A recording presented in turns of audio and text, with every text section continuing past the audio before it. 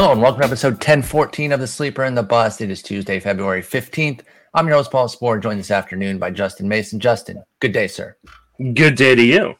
How you doing?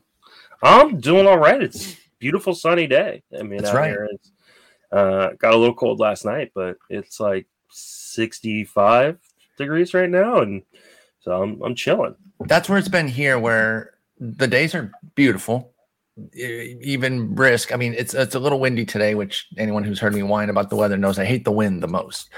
I know the reputation I have is that if the temperature dips below 70, I have 5 jackets on, only if it's windy. I truly can deal with like a 40-degree still day with a jacket. I'll be appropriately dressed, but once the wind kicks in, all hell breaks loose. But we've been having the same thing: 60s, even some 70s during the day, and then very cold at night. And that's just kind of the February-March cycle in Texas and in the middle of California. Are you in middle or northern? We're northern, yeah. Okay, so Northern California. Yeah. But anyway, we got lots to talk about. So no more weather chatter. We got to dive right in. We actually have a little bit of news, because I think one thing that a lot of us, and I'll include myself here, so I'm not just casting aspersions, that a lot of us forget is that with this lockout, major leaguers are locked out. That's it. Minor league stuff can still happen. And so we've actually seen some moves with some names. You know, Jairo Munoz might be one that you recognize that the Phillies signed, a utility guy. But a big one is that the A's signed Eric Thames to a minor league deal coming back from overseas.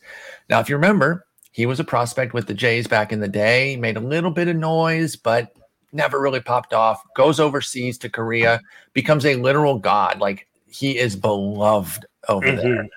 He went crazy. He was just such a wonderful player.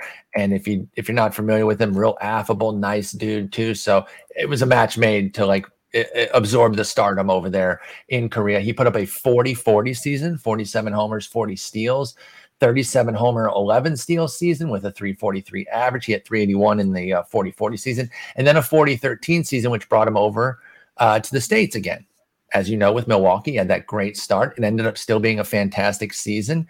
A couple decent more seasons with Milwaukee, goes over to Washington, struggles, ends up going overseas for 21 to Japan this time. Didn't really get going. Only played 10 games. I would imagine injury derailed him. So now he's back and going to sign a minor league deal with the A's, as I mentioned. Is this putting him on your DC list at all? Eric Thames.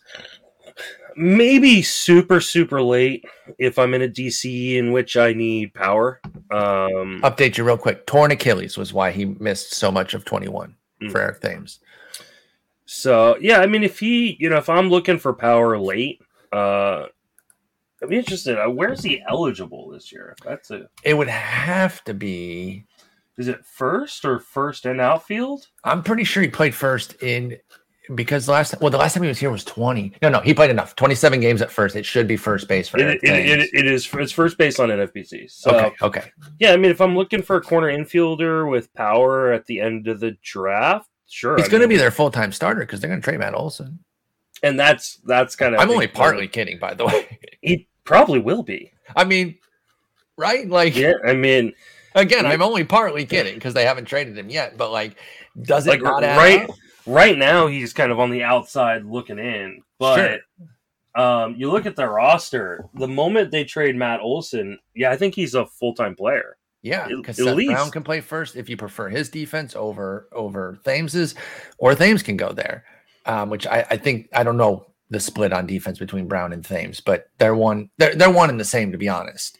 So even if Olson isn't traded, Thames could beat out Brown, or Brown could move to the outfield. Like there's some flexibility here, or Thames could too, but he's not a very good outfielder. That I do know. I don't know his first base acumen, but I know his outfield acumen is not awesome, and he'll be coming off a torn Achilles, so we'll see. But I just wanted to put that name out there for folks. We are in draft champion season, where the bulk of drafts are the DCs that go 50 rounds deep with 15 teams. So Eric Thames got to be on the list. Yeah, I mean, he's on this draft that you and I are doing right now. I'm a little light on power, and so he might be a guy I target late in the draft. I mean, we're only in round 21 right now, so you don't have to do it yet. But the rounds start turning into the mid-30s, I think Eric Thames becomes a pretty viable option. So I just wanted to get him out there, let folks know. I've always been of the mind that I always kind of give a little extra look to what Oakland does. I think they're a sharp team, even though some of the stuff they do pisses me off with their frugality and cost cutting. I know it's sharp for a winning standpoint, but it can be very frustrating from like a team fandom building standpoint. But Eric Thames, there you go. All right. Well, you end episode on Sunday, huh? How'd that go? It went really well. I had Michael Simeone on. Yeah, he talked about guess, the SB Streamer Guide. We answered a bunch of Twitter questions. Yeah, it was a pretty fantastic episode. Yeah, talk some mad shit too, didn't you? Yeah, we did. Yeah, you sure did. You guys had a lot of things to say about my team, which is interesting. I wasn't on the episode. Y'all can't keep your names out my mouth. And you had the nerve to suggest that my Speaker League team is very bad. It is very bad. Quote. Yes, very bad. What a comically stupid take from you. This is hilarious. You want to try to justify this? This was based off of you knowing like 5 players, by the way, too, which made it even funnier. But what exactly is the problem with my team that has Albies, Trout, Clase, Flaherty, Alonso, Lynn, Franmil, Grandal, Scott Barlow, Akil Baddoo, Justin Turner, Brendan Rodgers, O'Neill Cruz, and Patrick Sandoval. I don't know how much more you know beyond that, but the Patrick Sandoval part was where that's about it. A little worried about your pitching staff. With Sandoval being like your number 3 starter. I've heard that Jeff Zimmerman is just taking all the pitchers, which he absolutely is. Yeah, so I guess I understand it. I think Simeone said he was a little worried about your speed on top of that. Not completely unfair. I just thought it was a lot of risk on that team, like injury risk and stuff. Guys that I don't know. Yeah, coming from a guy with a team that has Mondesi and Gleyber Torres and Nelson Cruz and Eugenio Suarez and Blake Snell as your 3rd starter, I'm like this guy's Blake Snell is way better. Me sideways. Blake Snell is way better than Patrick Sandoval as a 3rd starter. And I'm waiting on pitching. Ooh, way better? I don't know about that. So, because you thought it wise to blast my team here, yes, I decided to do a comparison of my Speaker League team with your Triple Play team. Now, it's 2 different leagues, but I just did the top 12 hitters because I have 12 hitters. Or you only have 12 hitters, and I didn't want to go deeper than that because then obviously the numbers are going to be wrong. Or unfair if I have 15 hitters versus your 12. So I did our 12 hitters. I have 313 homers to your 263. I'm absolutely decimating you. Like I said, I'm light on power, but I can get power later. But it's going to be bad power because then it's going to kill your average where we're tied at 257 each. And you're going to be eating that power. So by the way, let me lay out your team. So it's Tucker, Real Muto, Mondesi, India, LeMahieu, Baddoo, which we share, Gleyber Torres, Verdugo, Nelson Cruz, Eugenio Suarez, Frank Schwindel, and Anthony Santander are the 12 that you're getting compared with my Albies, Trout, Alonso, Franmil, Grandal, Baddoo, Justin Turner, Brendan Rodgers, O'Neill Cruz, Hunter Renfroe, Lane Thomas, and Luke Voigt. Okay. So those are the 2 12 packs. I've got a 50 home run lead. Okay. A 6-run deficit. A 64 RBI lead. Okay. And then a 44 steal deficit, which is literally just Mondesi. And then we're tied in average. Okay. So I just thought with the makeup of these 2 teams, and it's just the bad X, right? It's just one in the system. Did you not do the pitching? Oh, you don't want me to do the pitching. I absolutely do want you to do the pitching. Oh, that's not going to be good for you. Why wouldn't it be good for me? Because, all right. Well, so let me take off these last 2 pitchers of mine because you don't have enough pitchers yet. So you have 61 wins. I have 58. Okay. It's Wheeler, Iglesias, Musgrove, Snell, Trevino, Josiah Gray, Cal Quantrill. To my Clase, Flaherty, Lynn, Scott Barlow, Patrick Sandoval, Huascar Noah, Aaron Savale. So you're +3 in wins. You're +2 in saves, 51 to 49. It's a 4.19 ERA, 128 WHIP for me, 4.02, 125 for you. So you have a decent little lead in ERA. I can't wait to see what your next 2 pitchers are, though, because I actually lowered mine a little bit with my next 2 pitchers. I did, and I was gonna do it twice. Let me see what happens when I do it. So by in your own experiment, I'm beating you 7 categories to 3 if I counted that correctly. Because I just did I sweep all 5 pitches? Strikeouts 1270 to 11. Wait, hang on. I swept all 5 pitching categories. I have to take the guys out. I'm winning 7-3 if I counted that correctly. Oh man, I don't know that you should be touting your chest when we only have 6 pitchers with a 2 save and 2 win lead. But if that's what you want to do, a win is a win. A dominating win. I'm saying I'm saying 7-3 is double your score. No, wow. Again, if you really see that as like a dominating win because you're 2 wins and 2 saves ahead, the beauty is like you have such a scant lead in pitching, and the only thing you're really leading in is stolen bases because of one player who has a 120 game projection, which we know is frivolous. I think the point was the ground that you thought you had to stand on to say my team sucked was hilarious in comparison to looking at this team. Like I'm dominating you. It's but you're not, dude. Like, I mean, let's have a serious talk for once. No, I don't want to have a serious talk. I know you don't, because this isn't a serious discussion. Yes, it is. No, because you guys are kind of assholes. You guys kind of pissed me off. Like, I also love that Jason, of all people, was talking about risk and laughing about my risk when he has Tyler O'Neill, Dalton Varsho, Jazz Chisholm, and Nathan Eovaldi as his second pitcher. It's a lot of fun to make fun of people when they're not there to defend themselves. So I took it personally. I got pissed about it, which is what you guys wanted, and you guys showed your asses. It was embarrassing. I'm laughing so hard I'm crying. I know you're gonna be crying. You draft more pitchers, and then you have no lead, and really the only lead you're gonna have is the stolen bases. All right, we'll see. We'll see. We're tied in one category too. So I mean, you have such a devastating hole in homers. You'll never catch me. You'll never catch me in ribbies. I'll probably catch you in runs more likely, because I'm a better drafter, especially at the late end, which we're going to talk about here in a moment. This will be a good lead up into our topic. We're tied in average, so we'll see who goes there. You have a 2-win, 2-save lead. Let's talk at the end. And see where you stand. Let's see how that ERA and WHIP lead hold up too as you dip into more pitchers. I've already got Tyler Megill and Zach Plesac for my next 2. I don't know what you're going to do with your next 2. I have no idea what I'm going to do for my next 2. I was going to give you Andrew Heaney twice as like a fill-in. Oh, let's do that. Let's do that real quick. I do 2 Andrew Heaneys for Tyler Megill and Zach Plesac. That changes things to a 4.22 to 4.27 ERA. Your lead still 0.05. And then the WHIP is even. So you don't have 2 picks before me. So, I could take either Tyler Megill or Zach Plesac. Well, no. That's I have Megill and Plesac, but you don't have 8 pitchers yet. Sorry. So we, for those wondering, and yes, I did go way too far with this, but I was comparing the Speakers League with the triple play. I just thought you guys got a little mean spirited. I'm gonna be honest. Like, I'm all fine with trash talk, but you're like, this is a legitimately bad team. We'll hug it out in Vegas. And Jason hitting me with the risk button when he has Eovaldi as his number 2 was really bold of him. But anyway, I took it personally. I'm a little baby. You okay? I'm good. I know we're like live streaming this right now for the Patreon people, but like, do you need to take a quick second, like walk around the room? You were the one crying, though. I was much better once I realized how much you guys showed your ass, because my team's awesome. Actually, I'm actually really, really happy with this team. What are the numbers? What are the 15 team numbers you need for steals? 15 team fantasy baseball thresholds I want to look at.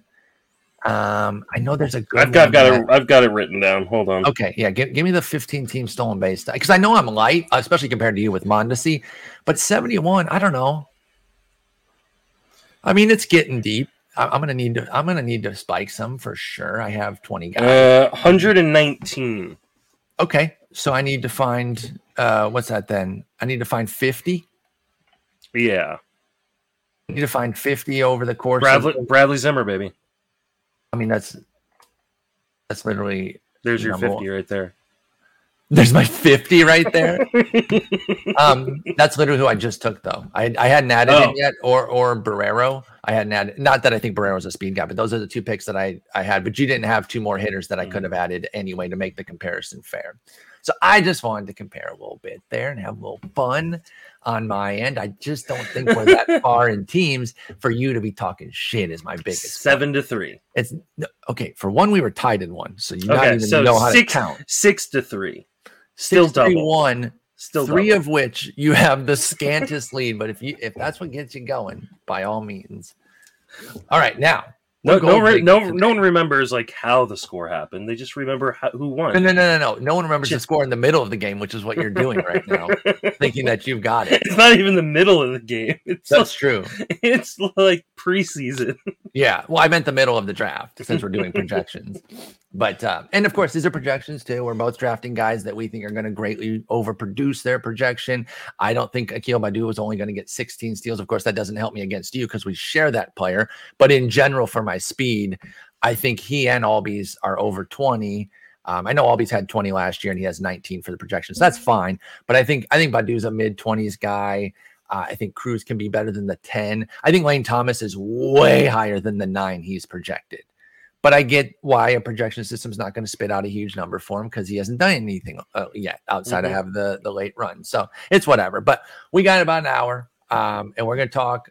We're gold digging here. We're going to talk post 400 picks at every position that we're looking at. Again, it's DC season. This is when you need to get deep, and this isn't all just about like upside too, where it's like just draft these young guys because honestly, that can be a really bad path to trying to be successful because if they're stuck in the minors, they're not doing anything for you. So I think you need to be careful with that. So you're going to see a mix. You're going to see some prospects on these lists for sure, but they're going to be close to the majors. But you're also going to see some like boring guys that you're like, why would I want that guy? Promise you that some of the boring steady Eddies, who'd you just take in your draft at pick 6 billion? Before we came on air.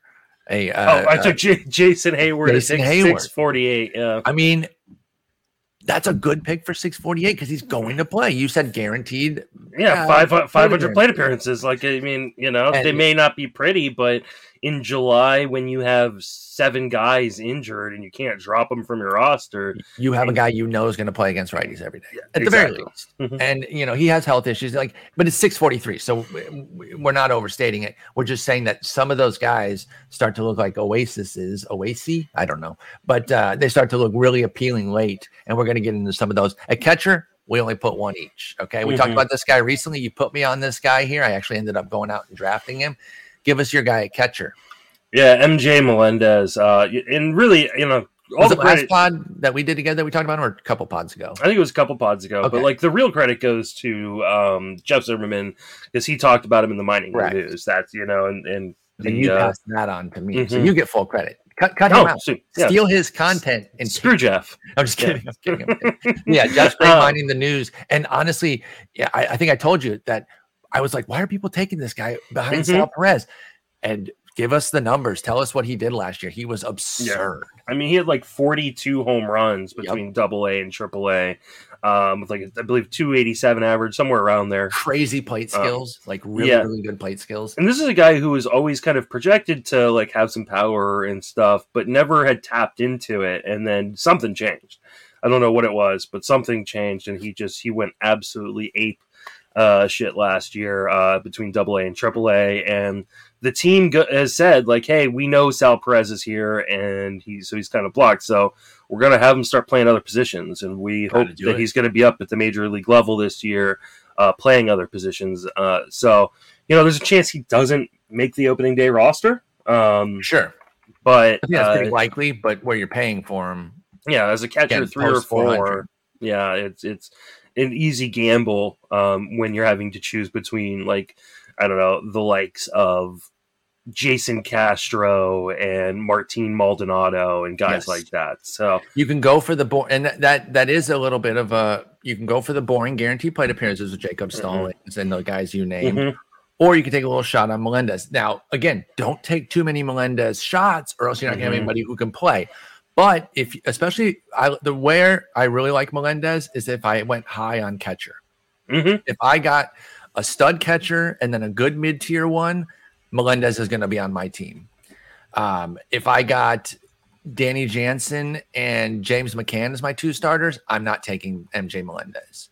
I think I've kind of told myself at that point, I got to take guys who are in the majors. Yeah. In DCs, how many catchers do you get? 3, 4, or 5? I think 5's probably too many. 4. Okay. It's 4 typically is about the number, right? Yeah, 4 is what I usually go with. 3, if there's Matt Thaiss is a guy who is expected to be the backup catcher, and he's only first base eligible right now, but he will add it in season. So, but I usually like to get 4 because catchers get hurt.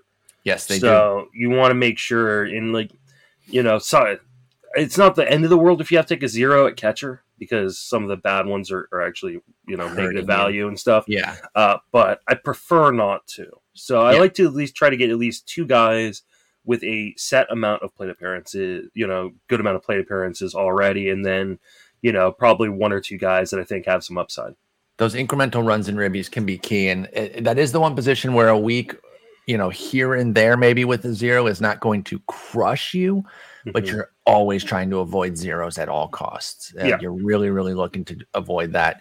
So don't sleep on your catchers too much or else you will be in a bad situation. And you'll just think, I got bad catchers. Who cares? It'll hurt you. It'll definitely, especially in an overall. You can't afford that in an overall competition because the top of the pool is not giving away those at-bats. My guy's Jonah Heim, switch hitting catcher in Texas. I like him a bit. He showed a little pop last year, popping 10 homers in 82 games, chipped in 3 steals and 4 tries. It was a 60 WRC plus. So I'm not over here saying Jonah Heim was a beast. I'm actually just kind of looking at the raw skills and thinking maybe we could get mid-teens homers with another 3 to 5 steals as the primary, but not necessarily like a full-time starter. I think he and Trevino, Heim and Trevino are going to share that job. More of like close to a 50-50 split. But I do like that Heim is a switch hitter with a little punch, and I think he's fine as your 3rd or 4th catcher. Yeah, I think that's fine as well. From the chat right now, Henry Wilson's asking, what about pairing Melendez with Sal Perez? I think that's a great. Yeah, if you draft Sal Perez, you should move up Melendez a couple rounds. I agree. Just in case he gets injured and you need him as the backup. So, but yeah, no, I think that's definitely something people should think about. I absolutely love that. Yep, totally agree. All right, so that's catcher. Let's move on to corner infield, and it's funny here. I didn't look at yours initially. We actually have 3 Royals here. We're really digging in on, and they're all first basemen. So all our guys can't play here, but we'll talk through them. I'll start with Darren Ruff. With the DH getting there, obviously that's going to be big news for him, and definitely an avenue for him to get more PT with your Giants. And I think we even mentioned him in the episode last week, so I won't belabor that too much. But he's dual eligible, infield, outfield at first and outfield. Pick 423 since over the last month. We just did 115 to 215 in draft champions only, if you want to see the ADPs that we're looking at here. And Darren Ruff is 423. And so I just think he's going to hit for pop. If he can just repeat last year, that would be golden. I don't need him to really do more than that. So I like Darren Ruff. Lewin Diaz, not Lewin Diaz. We talked about him, and we got a correction. Appreciate that. It's Lewin Diaz for the Marlins. Again, discussed him a little bit, so I don't want to go over, rehashing too much. But then I'll get to my Royal, and then we can lead into your 2 Royals, and then go back to your other guys. Do you know who Vinny Pasquantino is?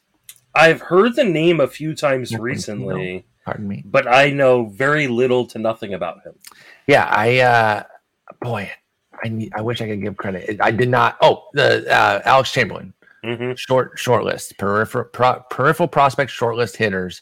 He had another guy that you're going to talk about in the outfield on his most recent list.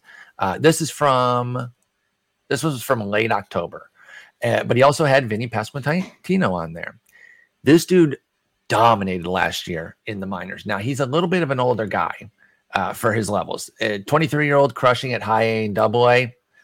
You have to put it in context for sure.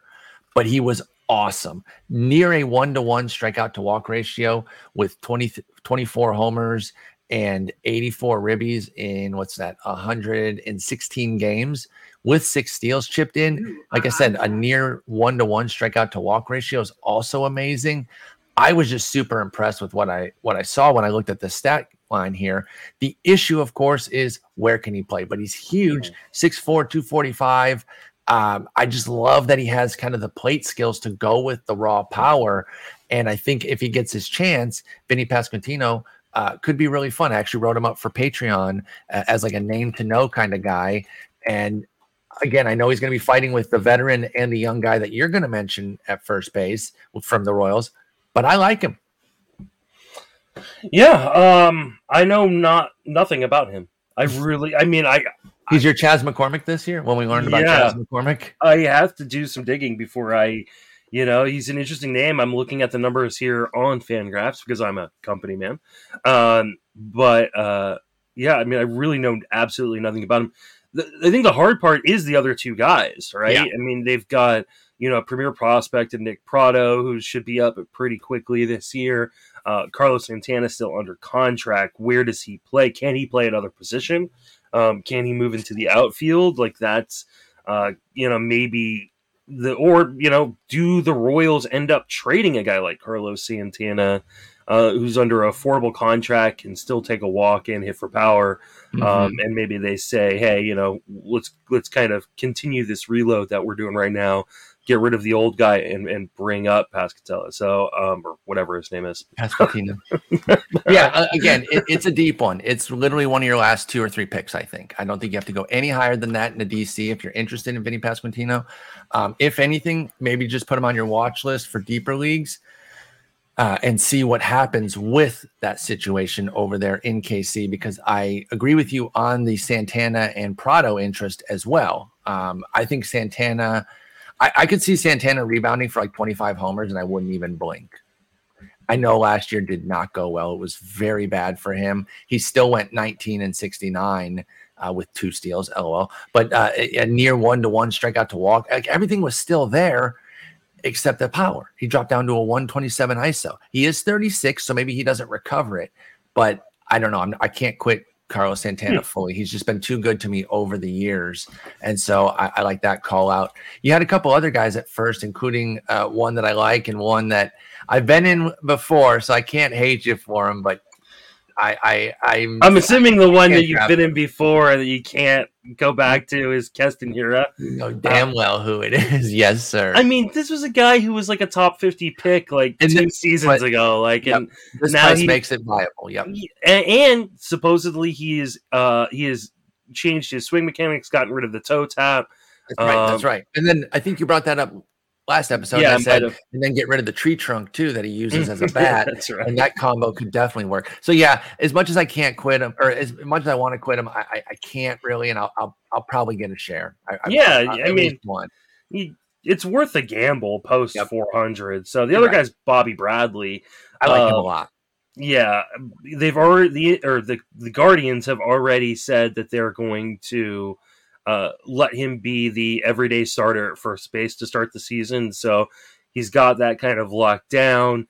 He's going to strike out. That is just who he is. No doubt. Bad batting average incoming. He also could hit 40 or 50 home runs. He's got legitimate 50 home run power, depending on how much contact he makes and how much playing time he gets. If he's playing full time, like they say, this is Bobby Dahlbeck where Bobby Dahlbeck should be priced. This is the right Bobby first baseman. Yeah, I'd much rather have Bobby Bradley than Bobby Dahlbeck. I would, considering the price difference. I think they are pretty much the same player. And the changes in August with Coach Kyle Schwarber. Look, that was a little snarkier than I wanted to be. I'm not. I look at things like that too, and we know John is listening right now because he likes the rebuttal pods. So. I love the rebuttal pods. He got another one on Edman. I appreciate that about maybe him moving down the lineup again. I still think he's going to be given a shot, but if he has a low 300s OBP, he might move down. But yeah, Bradley, Keston Hiura, Carlos Santana, Nick Pratto for you, Darren Ruff, Lewin Diaz, and Vinny Pasquantino for me at corner infield. We didn't name any third baseman there just by accident, I guess. Did you do corner or did you accidentally just do first? No, I went by corner. Third I did corner too. That's the thing. I'll give one, Tyler Wade for cheap speed. And we talked about him recently. So Jake Berger. Oh, I was actually going to put him. I'm glad you said him. I forgot him. So yeah, give us some Jake Burger. Well, by the way, with these names, we need to be saying the teams because some people aren't going to know what teams these are on. So let me just review them real quick. Bobby Bradley, Cleveland. Keston here, you guys know that one, Milwaukee. Carlos Santana, Nick Prado, and Vinny Pasquantino are KC. Lewin Diaz is Miami. Darren Ruff is San Francisco. Tyler Wade is the Angels now. And Jake Burger is the White Sox. Give us some thoughts on Jake Burger, and we'll go to middle infield. Yeah, so Jake Burger was a former first-round pick by the White Sox. While in the minor leagues, I think he tore one Achilles and then tore the other. I think that's what it was. It was something insane like that, where he got, he had a massive injury that, made him miss a year. And then so that's why he doesn't have stats from he missed 18, 19, and 20. Yeah. So he missed all of one season, came back, and before the even season came, I believe tore his other Achilles, or maybe it was ACL or something like that. But I mean, this is a legit power bat with decent contact skills. The problem is, where is he going to play? Could they move Moncada back to second base to let Burger play at third? Who knows? But I believe Burger made it to the majors last year. So yes, he did. He's ready. He's ready to go. He's on the 40-man. By the way, they put Burger with a 3B/2B on the. Okay, so maybe he played some second base in the minor leagues. In preparation. They could easily move Lurie Garcia out into the outfield. Let Burger plays come literally in. Anywhere. Yeah. So, I like Burger a lot, especially considering how late he's going. And like I said, he hit the cutting room floor for me. I saw his name and I meant to go back. So I'm so glad you brought Jake Burger up for the White Sox. Let me see if this guy's ADP is this late because he's on it. I'll just say Gavin Sheets, same team, same issues with playing time. He's UT only this year, but I'll include him here in the corner because he does play first base if he ever plays the field, but he is corner only. So Burger and Sheets, they're kind of fighting for each other's PT. How can I forget my boy Carter Kieboom? Going after pick 400. He's going pick 450. How dare you? He's a starting third baseman. He's going to play every day in Washington. There's no reason he should be going that late. Give me all the shares of Kieboom. I already have some Kieboom. So, he's late there. He's post-hype.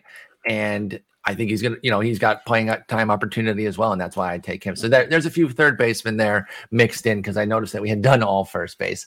And you do have Tyler Wade at your middle infield, but he plays a bunch of spots. So that's why he could also be for third base. Let's go to the middle infield now.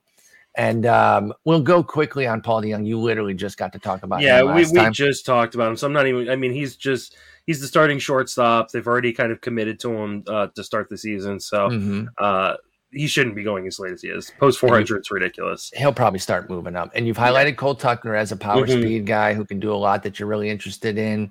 We just talked about Tyler Wade. We've talked about Rougned Odor. Jason's been big on him. I don't think Jason's changing his opinion on the park movement. First off, because Odor's a lefty, so it's not going to affect him as much. So talk to us about La Stella and Gorman, because that's those two sides of old guy who's just going to play when healthy and be good in La Stella, and Gorman, up and comer, who has moved to second base to facilitate, a way to get to the majors because of Arenado's presence. So give us some thoughts on La Stella in San Francisco and Gorman in St. Louis. Yeah, La Stella is going to lead off versus righties when he's healthy. The hard part is how often will he be healthy, and can you afford to put a guy who's going to platoon on your roster? So obviously, we're talking about post 400. A lot of these guys are going to be platoon bats, or you're just even hoping for them to become a platoon bat. So, exactly. When you're talking about one of the teams was one of the best teams in baseball last year, in the Giants, and now you're going to lead off, more than half the time. He could be a really sneaky runs guy for the Giants. There's not a ton of power there. Maybe 20 in a full season. There's not really any speed.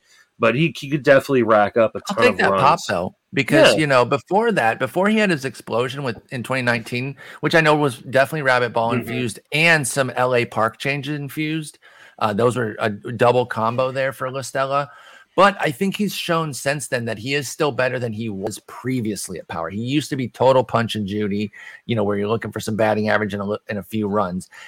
Since 2019, in 21 and 22, he has 131 games with 12 homers. So like you said, it could approach 20 in a full season. You're paying for the average, the flexibility, and the runs, which are things I like from LaStella. So I can't quit him. I wish he wouldn't have gotten hurt in that breakout season. He broke his leg. I think he fouled the ball off his leg.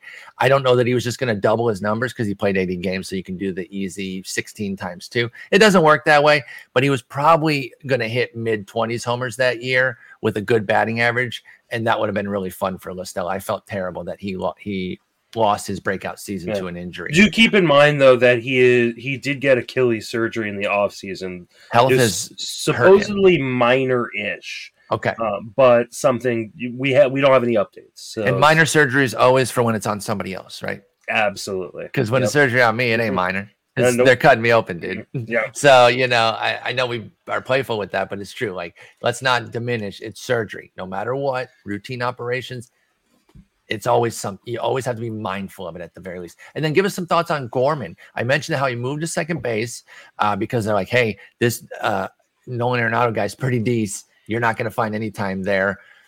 Does Gorman possibly come up and then does he threaten my boy Edman? That's I don't know if John mentioned this on his counterpod. Pardon me if he did, because he did talk Edman on 2 different ones.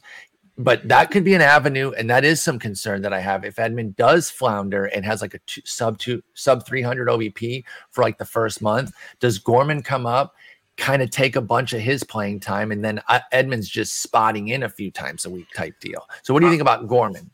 I think that Gorman will come up and be like I think he's going to be a full-time player. I don't think it's going to be the cost of Edman. I think it'd be the cost of Sosa. I think Sosa then becomes kind of the super utility guy. Okay, good. Or, I mean, if a guy like Paul DeJong fails, right, then... True. He's not guaranteed, even though we both like him. There's another number of avenues, but I think ultimately Gorman will be up at the beginning of the season. He has got really good contact skills and a ton of power in that bat. He is major league ready right now. They'll do the service time thing because that doesn't seem like it's going to be changing in the CBA. So he'll probably be up end of April and then come up and just be smacking the cover off the ball. So definitely a guy I want on in my DCs late. This is the kind of guy, this is the kind of prospect you can take a chance on with Nolan Gorman in San Francisco, or in St. Louis, because he just finished a hot 2-level season at Double and High A with 25 homers, 75 ribs, a quality slash line, 279, 333, 481, even chipped in 7 steals. And that was in 119 games. So he didn't even play a full season. He did go to the fall league, played a little bit. My pick is up. And then, played a few games. Did he get hurt in fall league, or did they just see enough after 6 games? I haven't seen anything about I don't remember what happened to Nolan Gorman in fall league and why he only played 6 games there. But anyway, I like him. And is he on the 40-man?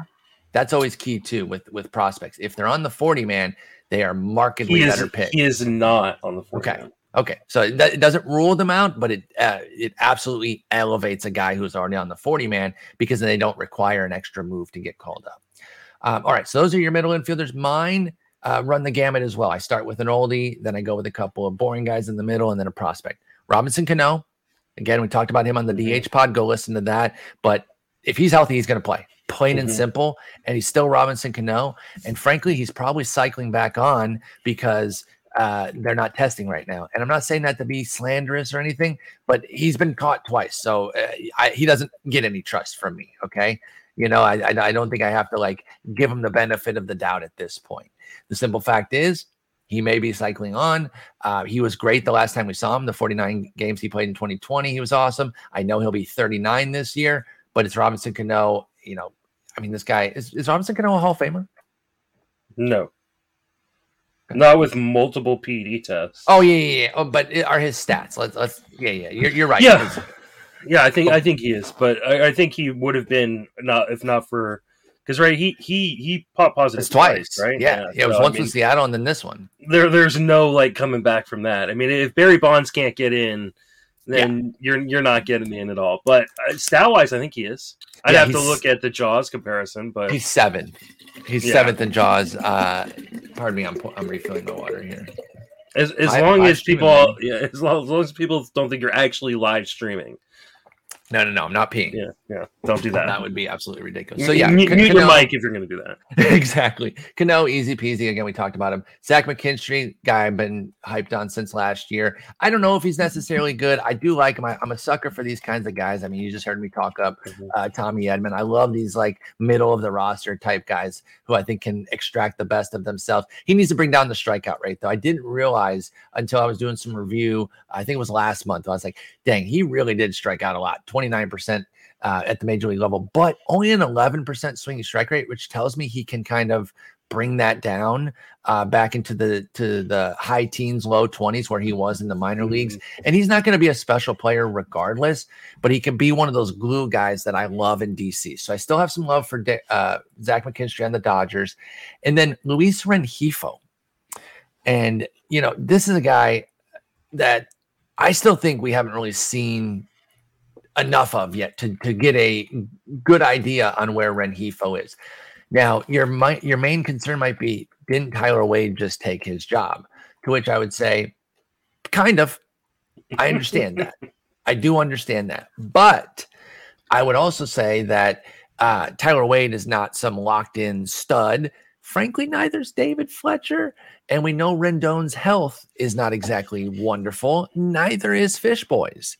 Right. So it's like mixing some health with some, a Tyler Wade guy who is not, blocking anybody necessarily. And I think Rengifo could find his way back into the mix. I would just like to see him get an unencumbered shot.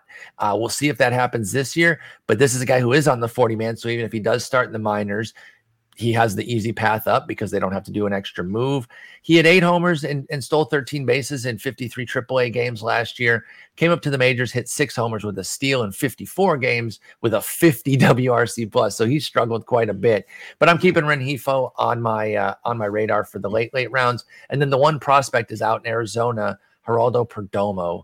Love Perdomo. That's a great call. I'm excited about him. I'm going to have another prospect of theirs coming up to talk about. But I think Perdomo, he got a little taste last year. So again, I'll reiterate on the 40-man, which is excellent.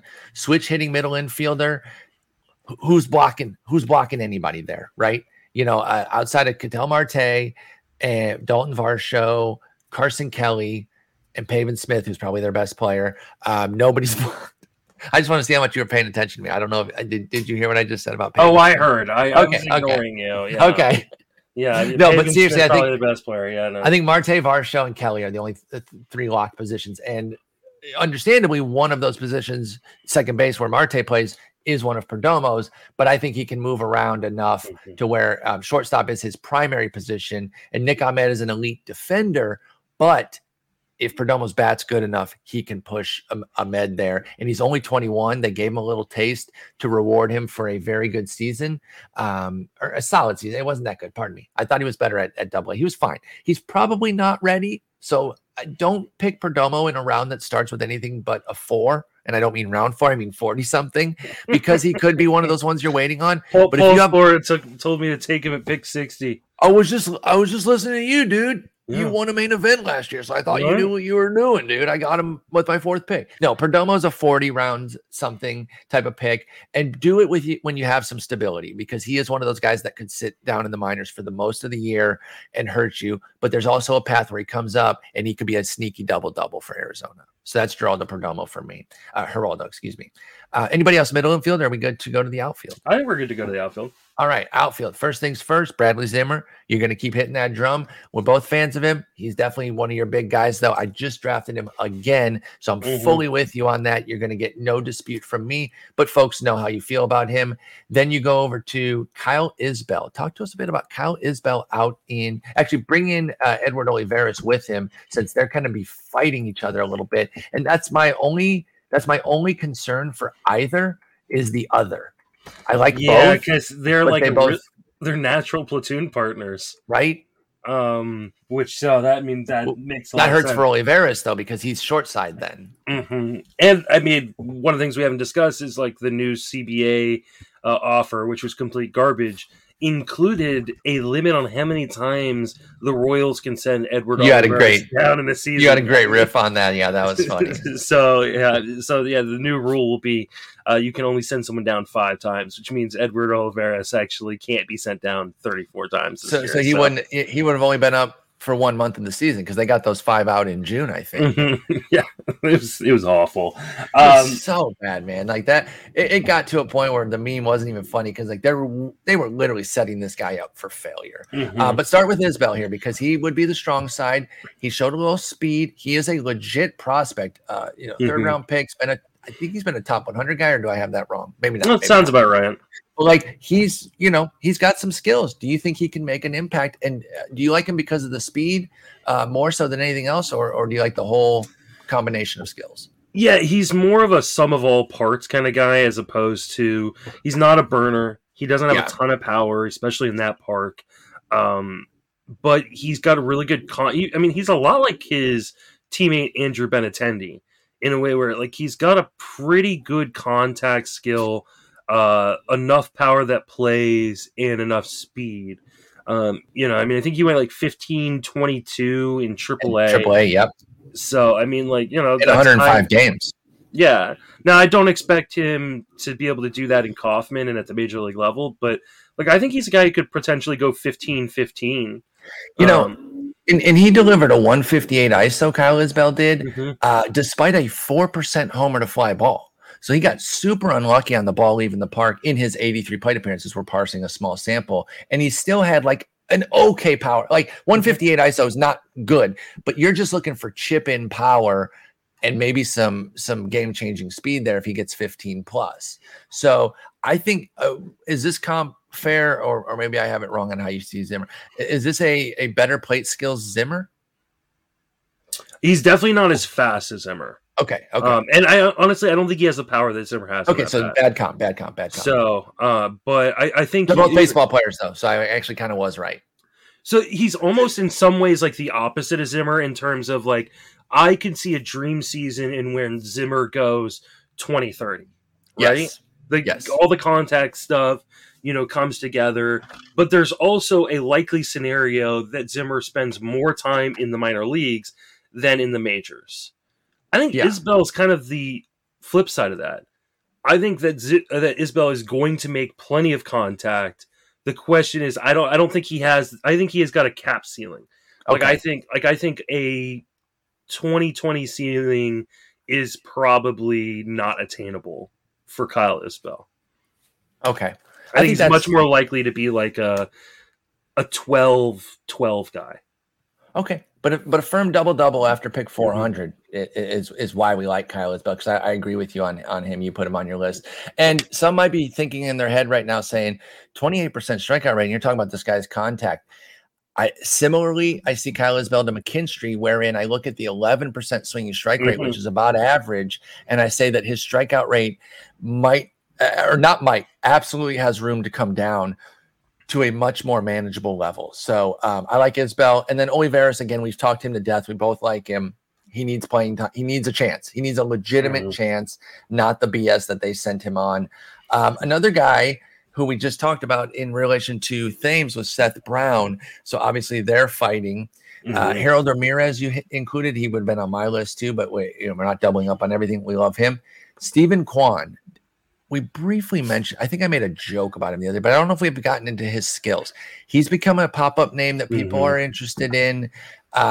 Give us some thoughts on Stephen Kwan for the Guardians and what he could actually do this year. Yeah, Kwan is he's a hit tool first guy. So like he's gonna hit for contact, he's not gonna hit for power. Hit tool only? Yeah, he's a little bit of speed there too. Yeah, that's true. So, but the Guardians have nobody in that outfield. It's unbelievable, dude. And so I think Kwan has a really good chance of being up early. Maybe he can hit for decent batting average, like 260, 270 and steal 15 bases. Which if you're looking for speed late, I think it's a decent dart to throw.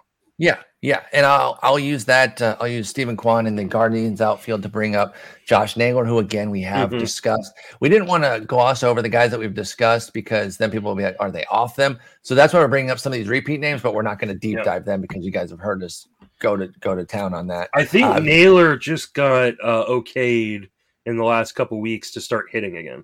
Oh, that's good. That's to resume full baseball activities. So it applies much more to somebody like DeGrom and Acuna.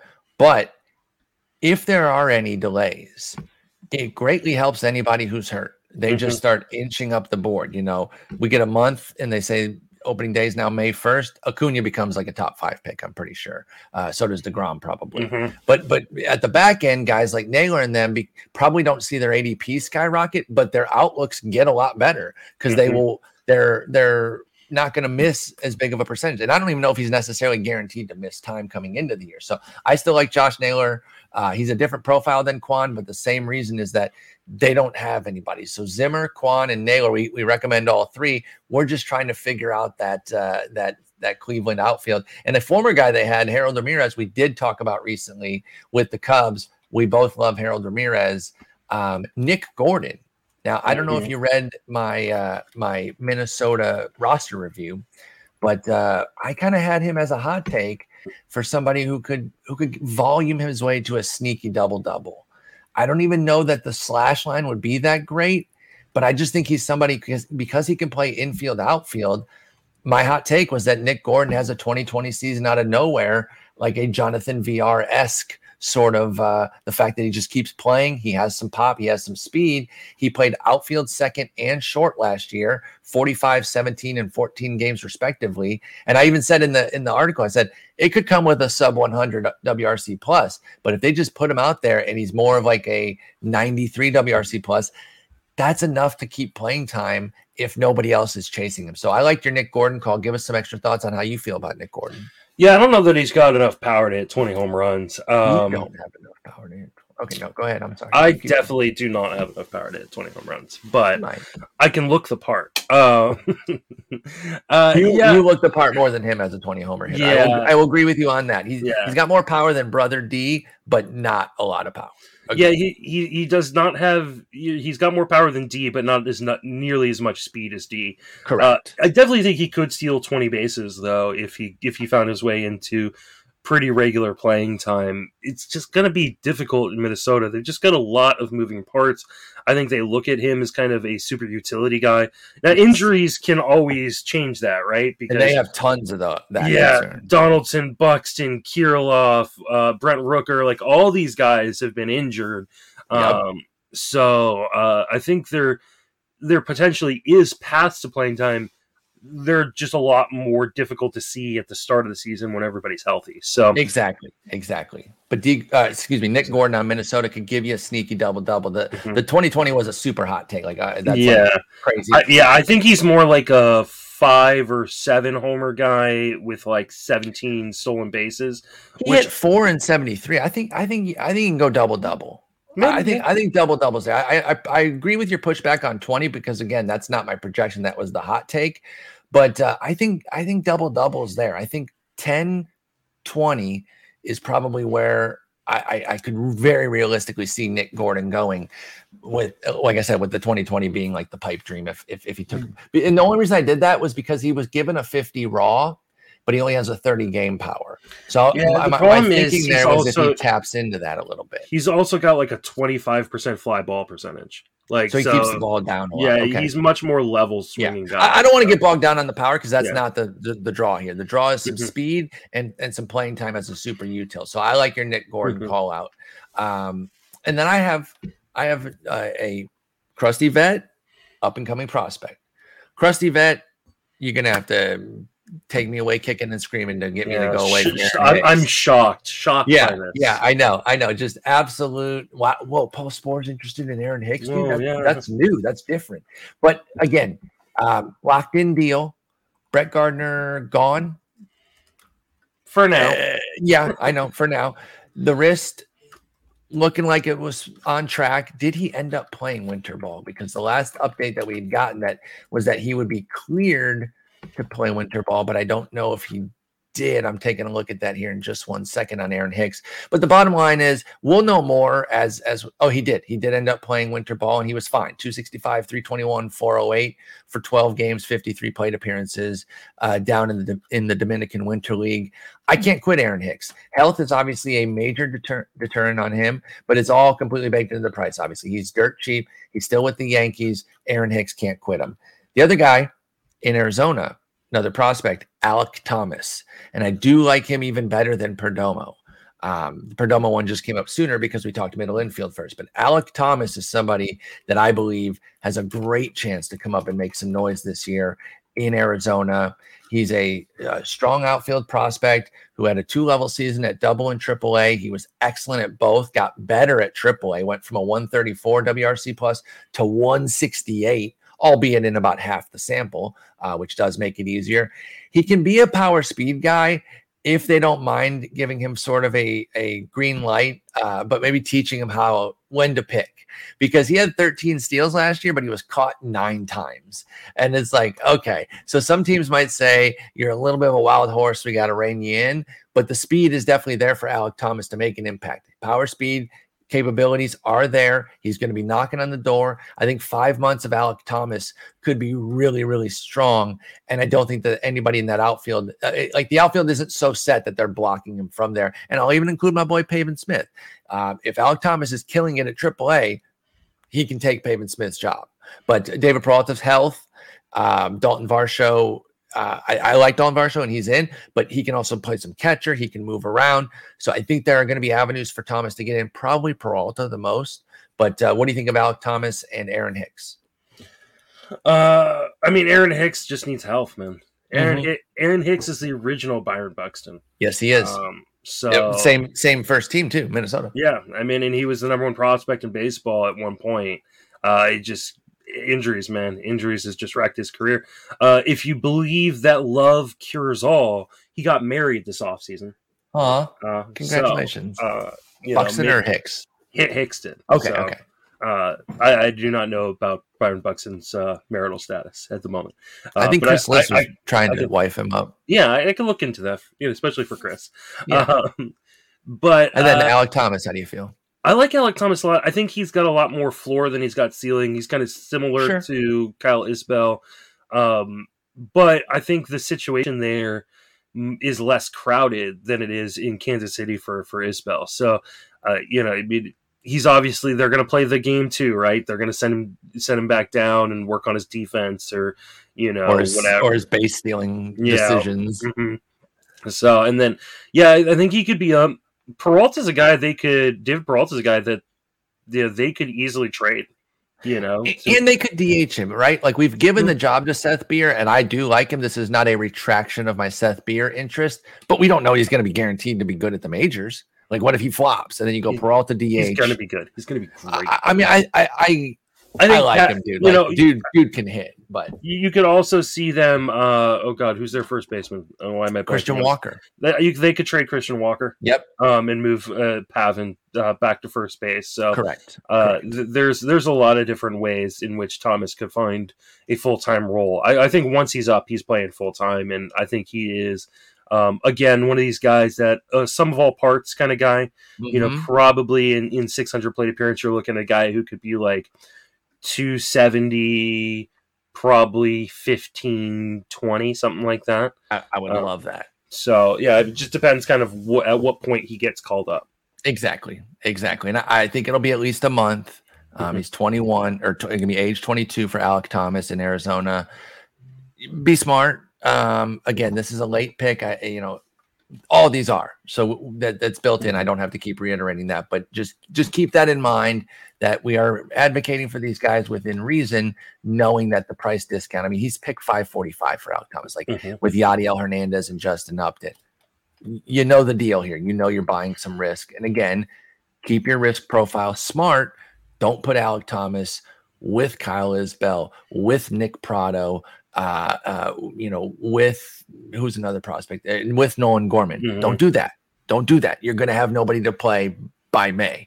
But if you've got a bunch of Carlos Santanas and even Aaron Hicks, so he still has risk because of his health. But if you got like Carlos Santana and Robinson Cano and Paul DeJong, then you get to do a little bit of prospecting with Alec Thomas and them. So those are the hitters. Bradley Zimmer, Carlos Bell, Edward Olivares, Seth Brown, Stephen Kwan, Nick Gordon, Harold Ramirez. For Justin in the outfield, Aaron Hicks, Alec Thomas, Josh Naylor, and I include Harold Ramirez for myself as well, and Nick Gordon, I guess, in the outfield for me. Let's go into pitching. Let's talk about some starting pitchers. Now, you have talked about Patrick Corbin before. Nobody's going to be surprised to see that. That's almost Aaron Hicks for me level. But one thing that we were talking about coming into the offline was like the difference between his 5.82 ERA and being a respectable fantasy innings eater is not as far as I think a lot of us want to believe. Right. And he allowed 37 homers, which was a National League high. He allowed 111 earned runs, which was a baseball high. And I'm not here to tell you that anything in Patrick Corbin's bottom line is good. But as you're going to bring up when I pass it to you, he finished strong. And again, I just don't think that the path from 582 to say 382 is that difficult for somebody who's proven it time and time again. No, now I'm picking in both leagues. And he's only going to be age 32. So I think Corbin has been discarded. And what I think it is that a lot of times in fantasy, if we get that license, what we feel is license to discard somebody, we want to do it right away just to pare down the board. So Patrick Corbin, 466 in 2020, 582 last year. He sucks. He's dead. But I just don't think that's the right way to look at it. Because first off, I don't put a lot of stock in 20 regardless. But also I look at one down season of 2021, again, which he finished strong. And you're going to give us the numbers on that in a moment. And I just think that there's a path to rebounding. So just give us the quick path and then we'll move on from Corbin because we have talked about him, and give us those numbers that he finished strong with. Yeah, I mean, in the final month of the season, I think I mentioned this on Sunday's pod as well. 382 ERA in the final month of the season. Strikeouts were there. The velocity came back in the last 2 months of the season where he's throwing 93, 94. And so. Yeah, is it a gamble? Absolutely. But we're talking about a guy who was formerly like a top 10, top 15 pitcher in fantasy. Used to go crazy for him. Yeah. It used to go crazy for him, dude. So taking a shot at pick 400, I'll throw that dart every time. So absolutely. Why don't you drive us through the rest of your starters here and highlight the ones that you want to give an extra shine to, because you got a good handful here. Yeah, I mean, there's a ton of guys, and I mean, and there are even guys on your list that I like. I've talked about Nick Martinez a lot. I talked about Cole Irvin on Sunday. Nick Martinez coming from San Diego, or going to San Diego, coming from overseas. Cole Irvin's still with Oakland. Continue. I talked about Michael Lorenzen on Sunday as well. I love Michael Lorenzen too with the Angels now. And he's a guy that I hated last year, but he's nothing. He's like so affordable right now. You take a guaranteed role in that Angels bullpen or in the Angels rotation. So I'll take that shot. Adrian Hauser was quietly really, really good last year, and especially really, really good in the second half. I'm surprised he's that cheap. Nobody's giving him any credit. I think it's the lack of strikeouts. It is. It absolutely is. But like, if you just need innings, he's going to give you innings, and they're probably going to be pretty quality innings. So on a good team where you can probably steal some wins. So Hauser, I think, is a really interesting guy. I'm not done with Daniel Lynch. Nor should anybody be. Yeah, he's too young. He's got too much of a prospect pedigree. Plays in Kauffman in that AL Central. Like there's still plenty to like there. Did you see the video of Mitch Keller the other day? I did. We are going so bananas over the smallest things, and I love it. It's my favorite time of the year. The brand new mechanics. Darvish slider. I know. Brand new mechanics. He's thrown 101. Man, I'm going to fall for this again. And I think I will too. The one thing we have to, it's fun to meme on those in the best shape of their life thing, but they're not all bunk. Not all of those are just fluff pieces. A lot of times guys are actually, remember when Schwarber was best shape of his life? But then he actually was. And he was like, well, and I was listening to a new pod the other day with Joe Gentile and Ryan Venancio called The Arm Barn, which is an 80 grade name, by the way. 80 grade. It really is. Really, really good name. Definitely go check it. Check those guys out over there. But they were talking about if this time last year we had been talking, if someone had said, well, Carlos Rodon's looking really, really good, most people would have laughed at us, right? Yep. And then he goes out and does what he does. So yes, we don't want to ignore a guy throwing 101 in February. It's always with mechanics, right? You don't move him up to your 60th starter, right? But what's his ADP for Mitch Keller? And he's still with Pittsburgh. It's like 580 something. So like, even if it jumps 200, which I don't think it will, but even if it jumped 200 picks, would that really be the end of the world? No, absolutely not. You could even still pay 380. Yeah, he's paying. He's going 528 in the last month. So if it went to if it went to 328, that would be around Javier. That would be a little too high. But that's an extreme. It's not going to move 200 picks. Mm-hmm. If it moves 150 picks, like there's plenty of wiggle room here. So I know it's fun to like meme on it and be like, this is a 30-second video and everyone's losing their mind.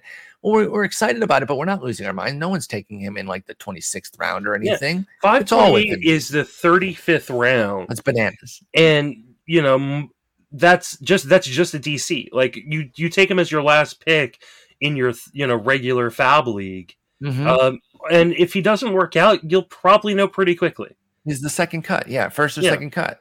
No, I agree. So Mitch Keller, you always be careful with videos like that, but I think you should still pay attention to them at the very least. And then I also have Lopez and Vladimir Gutierrez. Give us some thoughts on them. Gutierrez, I think he's going to be locked in that rotation, especially if the Reds start selling some of those pieces in that rotation. Mm-hmm. He's a risky guy, but I think he's going to pitch probably as long as he's healthy all year in that Reds rotation. He's a 2-pitch guy in a really bad park, so it might get gross, but it's like I said, innings late. I'll take the gamble on it. And then Ronaldo Lopez is a guy I've always kind of crapped on. I know I've loved him. Yeah. Just because like the turntables have turned. He's just so cheap, and he finished this year really, really strongly last year. You're telling me? Yeah, I mean, so like, I don't know that he's in the rotation to start the year because they've got such a good starting five already. Mm-hmm. But I mean, you've got guys with injury issues. Keuchel was awful. Yeah. After the sticky stuff, it was taken away. Like, there's some paths into that rotation for Reynaldo Lopez, or maybe he's just a really, really effective long reliever. That's what I was going to say. Steal some wins. He doesn't even have to necessarily get into the rotation. Maybe he's this year's Brent Suter. Mm-hmm. It's who's on my relief pitcher. Yeah, and like Brent Suter had 12 wins last year, an excellent ratio or excellent ERA, mediocre WHIP, 3.07 ERA, 1.31 WHIP, but 69 strikeouts was very nice in 73 and a third with those 12 wins. Threw in a chip in save, so I think Raylo could be somebody who's going to be in those leveraged spots. He finally cut the walks down, had a 6% mark last year to go with a 25% strikeout rate. Homers were still too high, but I think this was a step forward in his control. The next step is getting the command, and I like Ethan Katz as the pitching coach over there with the White Sox. So I can't quit my boy Raylo as well. So when you put that there, I wasn't sure if you were trolling me or if you were serious. So now that I hear that it's serious, it makes me happy. No, yeah, I mean because I saw him pitch live in San Francisco in his rookie year when he was with Washington, and the first thing I said was like, "Wow, this is a really live arm, but this is like a 3-inning bullpen guy." Yes. And you said that a decade ago. Yeah. And so that was 2016. So like not quite a decade. Yeah. So I mean, yeah, exactly. But yeah, I mean, if he can be a 3-4 inning guy, like that's going to have some value if he's like coming in and cleaning up games and stuff. So especially in a DC going that late. And then there's always the chance that someone gets hurt, someone isn't performing, and he moves into the rotation and becomes something a little bit more. Yeah, absolutely. And again, we saw the reclamation of Carlos Rodon, and while Lopez, I don't think is quite on that level, he was a high pedigree guy who has shown flashes, even in some of these disaster seasons. I can find you chunks of 2019 to get excited about, even though he had a 538, 146 combo that year. So I'm with you 100%. I'm not quitting Raylo. Dirt cheap price. Sign me up. Some guys like I said, I have Lorenzen as well. I've been making the comp of like, not that they're exactly the same, but it is fitting that they're on the same team when CJ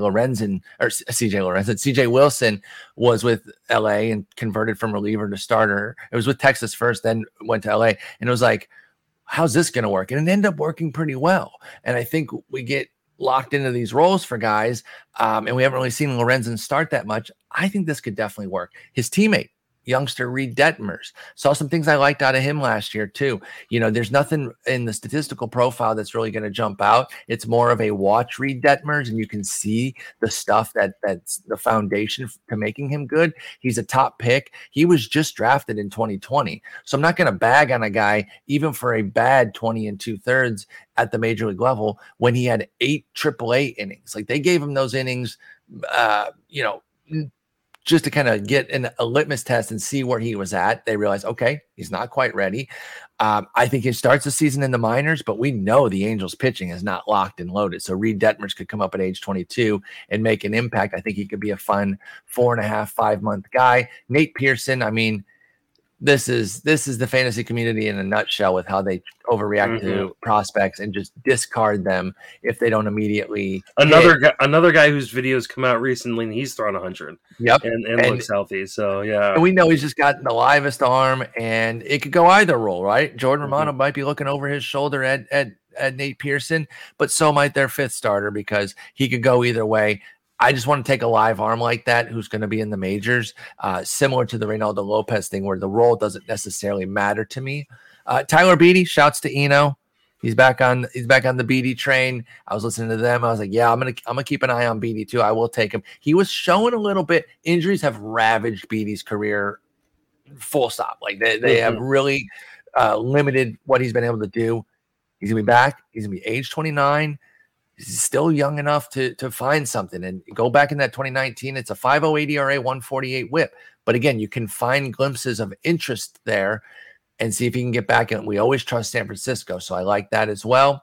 And then Garrett Crochet, Michael Kopech's going to get the starting opportunity there. He might be only in the bullpen, but again, a live arm. I could have put him under relief pitching, just a live arm who's very good. Glenn Otto, I've spoken about him in Texas. I think he's actually pretty intriguing, and I think he's kind of being glossed over. Texas is a nice place to pitch. I like him. Mitch White for the Dodgers. We don't know what the Dodgers are going to do. Obviously, if we hadn't had a lockout, we'd have a lot more clarity on where their team is, because they would have made moves and we'd have some stability on how their rotation, everything's going to break down. But I mean, and I'm not saying this to roast you, but Andrew Heaney's not locked and loaded. Tony Gonsolin's not locked and loaded either. Neither's David Price. 3/5 of their rotation has some questions. And Mitch White pitched really well for them out of the bullpen last year in like a swing hybrid role. I think he even had some opens, because you'll see some starts there, but I think they were just a couple inning opens. But he's a big time prospect for them. He's been a big prospect before. I think he started to get some of that prospect sheen back last year, even though he's 26 and no longer a eligible for prospect list. But I think people started to say, oh, this is why he was well regarded. So Mitch White with the Dodgers is somebody I like. And then Matt Liberatore for the Cardinals, just another prospect to keep a close eye on. He did make it to AAA last year, right? Matthew Liberatore? I believe he did, but he did. Yeah. Oh, his full season was there. 124 2/3, 24% strikeout, 6% walk rate. I think he's right on the cusp of having a very impactful season. Okay. And that defense is awesome. And then Dan Straley is back from overseas. We talked about him when he signed on the Sunday Pod. So so he's back, Dan Straley, and I'm not going to quit him. So and he signed with Arizona. That's right. So yeah, and then relievers. Let's rifle through them because we're coming right up on your time here. We both have Josh Stomont. And what'd you say when I told you I drafted Barlow and then Stomont? What'd you say? That's a must do. Like I think like if you're gonna draft Scott Barlow, just pair him with Stomont and hope that one of them holds the job for the whole year. Now, obviously, another guy could emerge. Sure, that always happens in bullpens, but those are the top two. I think often people are afraid of, and I think you mentioned this. People are afraid of handcuffing relievers. Don't be. Don't especially in a DC because you can't go get anybody else. Absolutely, you have to in a DC. Sometimes I'll take a whole bullpen, and sometimes that'll blow up in my face. I mean, it happened a few years ago. when I think everybody was like trying to get like Sean Kelly and Coda Glover. Yes. Oh my God, that Washington the Nationals, pen. and that's when they traded for Blake Trinan. Yep. And so like everybody drafted like 3 or 4 different guys in that Washington bullpen, and then like right before opening day, they traded for a different guy. So, but I mean that kind of stuff's going to happen. But yeah, I mean, I think Stelmont is still got too much talent at arm, and at some point he may get an opportunity to close. So, especially if Barlow struggles at some point. So, give us the rest of your relievers here, and then I only have 2 extras beyond that, so we'll be done here very soon. Cody Hura, I butchered his name, even though you were close though. Hoyer, in Chicago for the Cubs. He went from one Chicago to the other. He's a favorite of Jason and my tag team partner Shelly Verstrate.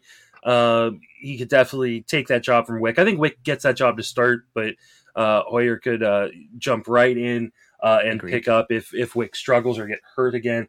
Trevor Rosenthal, I don't know where he's going to end up, but I mean, if he's healthy, and the reports are that after thoracic outlet, he's actually doing fairly well, he could get an opportunity somewhere. Art Warren, we talked about a bunch on the pod as a guy that I think could end up getting saves in Cincinnati. I think that is just a committee situation. We just talked. Jeff Erickson, big Reds guy on the RotoWire, when I was talking to them today on Sirius, said the same thing, says it's going to be a collection, and gave Art Warren a hat tip. So just another guy who's close to it. Go ahead.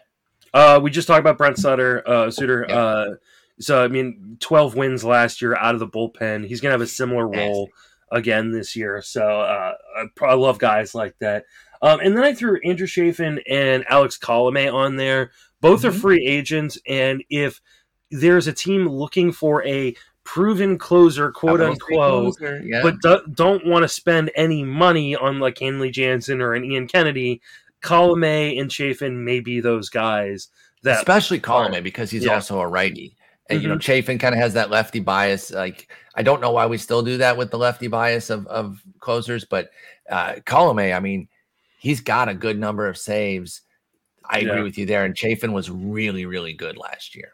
Yeah, so I think either of them could find themselves at least in the mix for saves somewhere, or just straight up the guy going after pick 400 with the way people are paying for saves.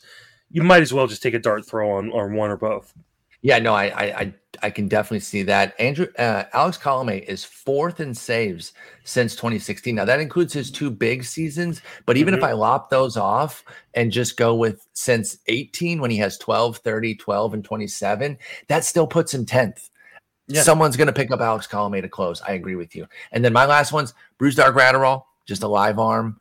Yep. Blake Trinan could be the guy. They could bring Jansen back. I understand that. But Brusdar Graterol is a stud in the making, it seems like. And I don't love going to Colorado for pitching at any point, but Carlos Estevez and Robert Stevenson are both guys that, 400 exactly for Estevez, and then Stevenson behind him at 648. I think either of those guys could be the guy. You don't want to get too hung up trying to spec for saves in Colorado, obviously, but you need saves. And if you're desperate, I think those are the 2 live arms to go for in Colorado. Absolutely. All right, so that's some gold digging post 400 or later, I guess, and some of the guys are actually right on 400. Lots of gems here. I think if we go back at the end of the year, obviously we cast a wide net here, but there's a lot of interesting talent. I think the big point I wanted to drive home, though, is that your draft's not over once you get into the 400s. One of the drafts, I don't know if it's the one we're in or the Speakers League, somebody said, we're now to the part of the draft that I like, and it was because we hit like pick 350. So, that's where – it's not where leagues are always won. I'm not going to make a definitive statement like that, but leagues can absolutely be won by hitting a few gems in this area. So you got to get going, Justin, but great chatting with you. One more thing to remember, just since we're talking about like these kind of late drafts and stuff like that, and these draft holds, is your team sucks. You're a bad person. I had to end with that. You're a bad person. I honestly couldn't believe that you crapped on that team. I have such a good team here. It's so good. I've been doing great. Oh man. And if you don't think I'm going to run the numbers between these 2 teams when the drafts are done, you just don't know me. I'll say that. I absolutely know you will. All right, Justin, great speaking with you. We'll be back on Friday. Peace. Take it easy.